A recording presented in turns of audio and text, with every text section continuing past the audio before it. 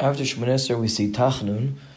The idea is that during Kriyat Shema and the Brachas Shema, we sat down. During Shemoneh Esrei, we stood. And now we're nofel apayim, we fall with our face to the ground. It demonstrates an additional element of tefillah, that despite everything what we've done, we are still embarrassed from Hashem. We face downwards, we can't see ourselves, show our faces, etc. There's a special koach, a special power to tachanun. Now, having said that, the Chazal were not metakin as at a chova, it was a rishus. And the Chazal did not metakin a special nusach, a special format. Every person would say whatever they wanted to say after Shemoneh Esrei.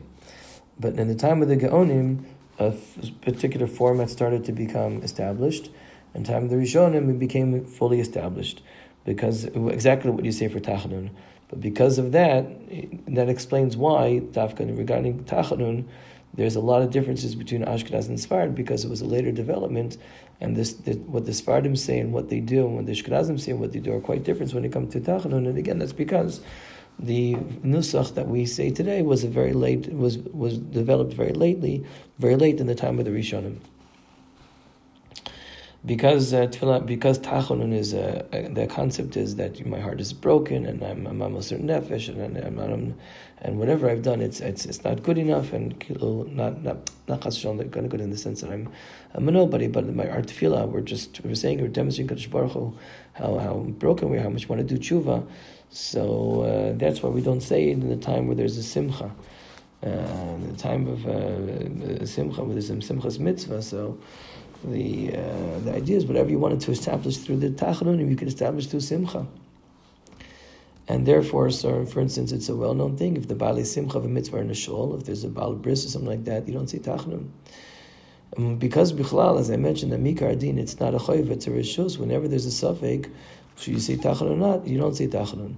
You also don't say tachanun in Beis Avil, in the house of a mourner, because here it's the reverse. Midas Adin is stretched out in the house of a mourner. Justice is there, and we don't want to overemphasize the justice. And therefore, whatever you would not want to accomplish through tachanun. Unfortunately, the Beis Avil is already accomplishing that, so that's why we don't say tachanun the Beis Avil. Originally, Midina de Gemara, the tachanun was done through ishtachavaya. Ishtachavaya is when you mamish prostrate yourself fully on the ground.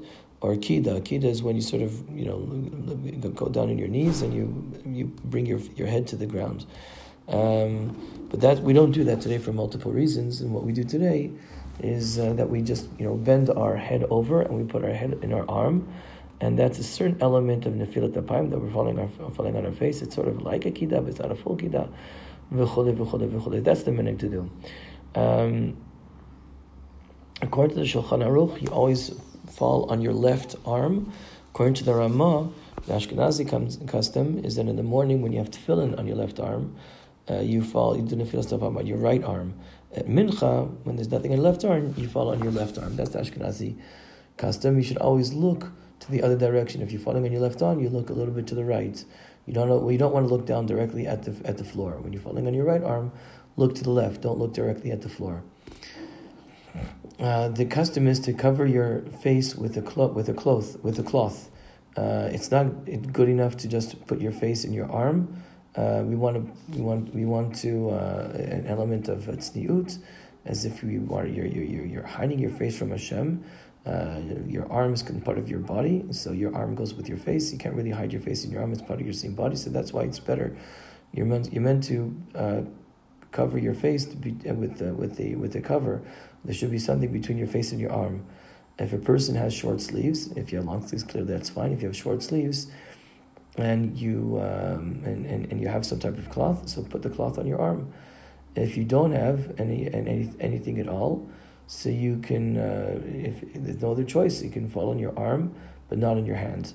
If there's a table, you can lean on the table. But as you put your head and your arm on the table can act as a covering.